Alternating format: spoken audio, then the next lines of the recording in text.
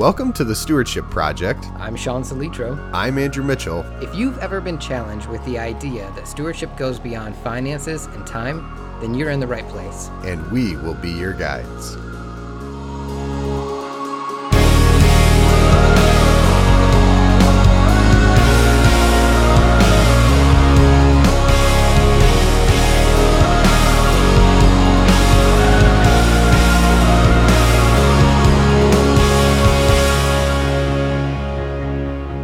Well, welcome to the Stewardship Project. This week we are beginning our conversation talking about church and community, or community, whatever you want to call it.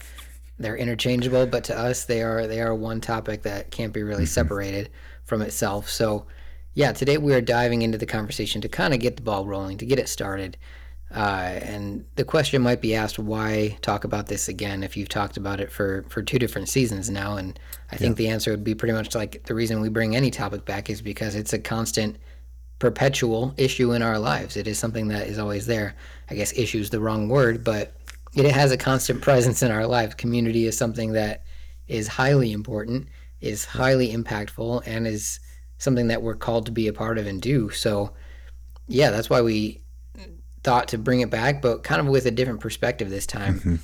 And we chose the topic of more leaning into community and what it looks like to be the church in a different type of setting, because it's something that we, Andrew and I, even ourselves, are constantly exploring, constantly talking about. And we happened upon a really unique, I feel like, interesting guest this time around. Again, that's not to insult any of the past guests. I'm not saying that. So if anybody of our past community or church guests are listening and hear that, that's not what I'm saying.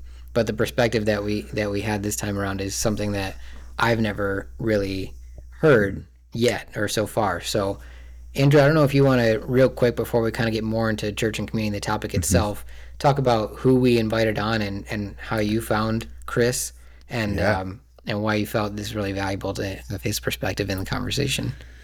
Yeah, so Chris Haven is a unique situation, I think, is the way I would put it, as far as, you know, he has probably the same church experience that all of us really have to some extent, as far as engaging a traditional church setting for many years, you know, different churches in his local area, different expressions of that. Obviously, some of that will be fleshed out when we talk to him, but he's landed on this idea of kind of this micro church or house church expression being kind of the focus of where he's plugging his time into. And from the standpoint of really trying to put all our time and effort and resources into relationships instead of programming or into buildings or different things like that. And so I had the opportunity to meet Chris several years ago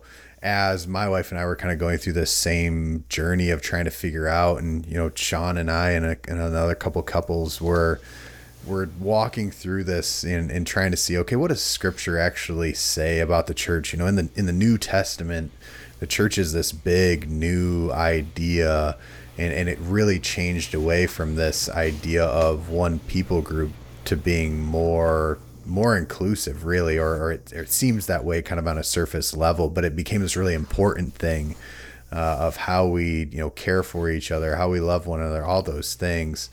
And so as we were going through that, I had the opportunity to meet Chris and got talking to him and hearing where he was at and the journey that he was on, and largely it was very similar to what we were going through and walking through. And so we've just stayed connected over the years. But as Sean alluded to, and as I said at the beginning of this as well, is it's a unique situation in the fact that there's not a ton of Christians within the U.S. that are engaging the church from this perspective. It's a small percentage. It's a growing percentage, but it's a very small percentage. There's a lot more people that are sitting in your traditional Sunday morning services in church buildings. And so, yeah, we wanted to engage the conversation from a different perspective, from a different point of view, kind of take a different look or perspective at it. And so yeah, we invited Chris to join us. And so, yeah, we're excited to kind of see where that leads us and some of the things that we'll discover and potentially change our perspective on as far as, what the church should look like, how we should be operating, all of those things. And so, if you can kind of tell us what was what does he call what it is that he does as far as engaging with the church? Yeah, so he calls it. I mean, there's several names, and it kind of depends on the Yeah, setting that yeah. you're in. So, I mean, house church, micro church, simple church, are all different terms that are used for kind of that setting. But the idea is that, and I think the New Testament would support this. The idea is that the church is the people; it's not the building. So when people gather together, that's the expression of the church. And the interesting thing is, when we had the conversation with Jim Samra last season, he kind of said the same thing. Like, the church is the people; it's not the building. The building is where the church gathers. Right, right. And so, a lot of what Chris is doing and trying to explain to other people is that if we simplify what our expression of church looks like, if we take away a lot of the programming, a lot of the traditional ways that the church has operated and created somewhat of an internal or inward facing focus, and start to turn that outward, that we can be more effective in caring for one another, but also being disciples who make disciples, discipling other people, being more outward focused. Right. And so, they're engaging it very much from a standpoint of it can be an extremely small gathering, and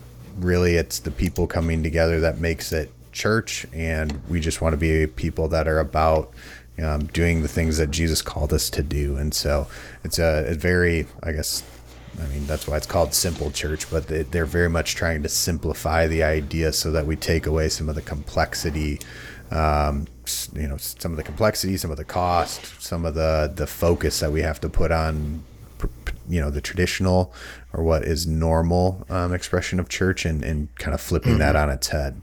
It very much is in line with Francis Chan's book, Letters to the Church, as far as Sure. he very much came at it from a perspective of, I'm not sure that we're doing church quite right. And Francis Chan was so convinced of that he actually quit his job as a pastor of a mega church and went and spent some time with the underground church in China, and just was trying to figure some of that out. And Letters to the Church was kind of the result Right. of that exploration. And so the simple church idea very much aligns with what he talks about there, which is, again, Francis Chan was very much processing through things. And so it's kind of a rough outline of things, but it very much aligns with kind of the thought process. Yeah.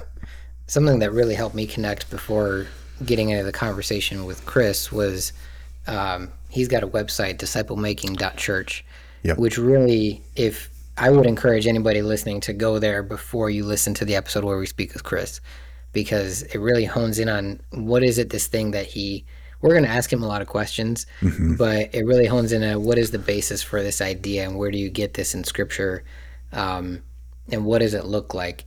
Because right when you go to the front page of the website there, what he is calling it, like you said, there's so many names for it. There's house church, micro church, simple Yep. church, whatever you want to call it. But he's talking about relationship a lot Yep. in there and what that's supposed to look like, and talking about terms like spiritual families, which in our modern day, and especially as history continues, the term family looks very different than Yeah. it did 50 years ago. So talking about spiritual families is very different, and a lot of that is found in scripture and a lot of things that Chris speaks to. So like I said, I would encourage people to go to that before they take part in the conversation that we have with Chris. But it really does answer a lot of questions about what is this that we're talking about before we get into that. But yeah, it is really eye-opening to even begin having this conversation, because it does, I think, for you and I to have the conversation, to even have that conversation started 3 years ago, to talk with people like Chris and then talk to other pastors who might not have the same idea of what it is to kind of step outside of that and think about what is church, what is it to be the church together. It's very eye-opening, and sometimes I feel it can be jarring. So having an introduction like the website or even just like a podcast to start with, I think is very helpful. Right.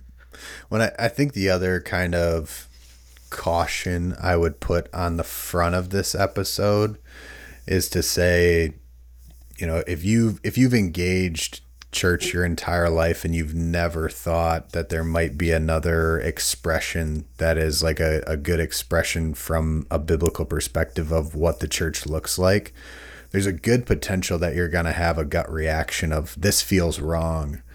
And Sure. what I would say on the front end is it's completely valid to have those feelings, because what you're saying is like, this thing I've engaged my entire life, like it might not be 100% the right thing. But what I would say is, don't throw the baby out with the bathwater, because I've seen, in engaging this conversation over the last few years, I've seen it from both sides. I've seen it where people are, well, you can't engage a traditional church anymore because they're wrong and you need to do simple church. And I've seen it from the other side where people are, well, if you're engaging simple church, like you're obviously sinning. And so you can't, traditional church is the only way.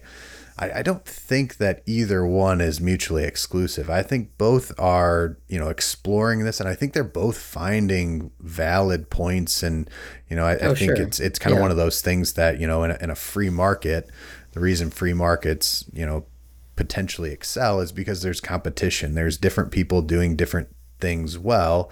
And if we really combine those ideas and we start to see, oh, okay, like it wouldn't be wrong to have a building. Oh, okay, so let's do that as well, because that could be beneficial here, here, and here. And you start to work through some of those ideas. Building was just completely random. I don't know if that's actually. I don't know where I stand on that, to be honest with you. But just the idea that you know neither one. I'm not at the point where I think either one is completely right or wrong. I think that both of them have valid, good things, and this is definitely exploring one side of the topic. But all that Sure. to say, as you listen and as you potentially experience kind of that jarring nature of exploring something that you might not have explored before, it's worth kind of pausing and reflecting on, okay, what's good, what's bad, what do I think of this, and allow it to really kind of grow you and think outside of just what you've experienced your entire life or anything like that. Yeah. Yeah, and I think we would also encourage people to like you said, to be open Hmm. to it, because there is value in this. There's Yep. value in, one, having the conversation, but two, recognizing that somebody who is experiencing a different part of church that you are, or other than what you are, is finding value in those things, and they're really, there is value on both sides to really be identifying what that is, and Yep. as you listen to the conversation, to be able to see, what is the value here, what can I soak up, and then ponder on and think about, Yeah. and maybe apply to the things that I'm specifically going through. Yep. Definitely.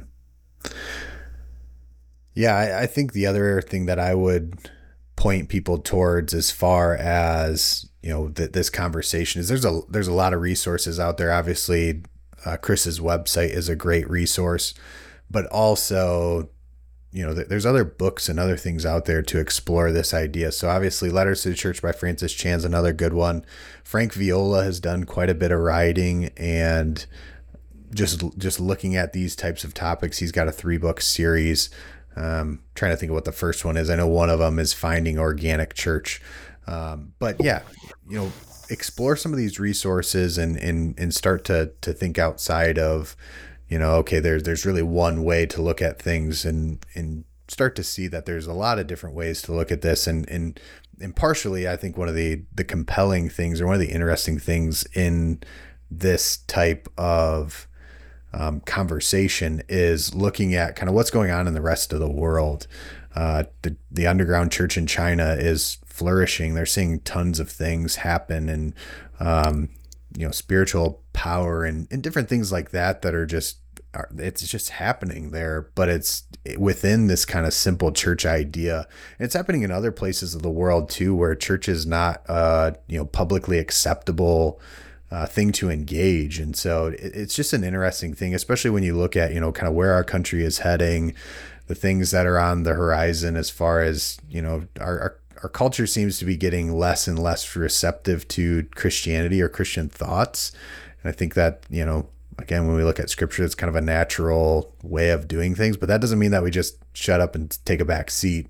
But it does say, like, maybe we have to find different expressions or different ways to engage these things. I mean, I think COVID was almost the perfect example of, like, your traditional church setting was completely shut down and we weren't able to engage that. And so some of these simple church expressions really flourished during those times because it was something that you could engage. It very much fell in line with the mandates that we were getting if you're following those.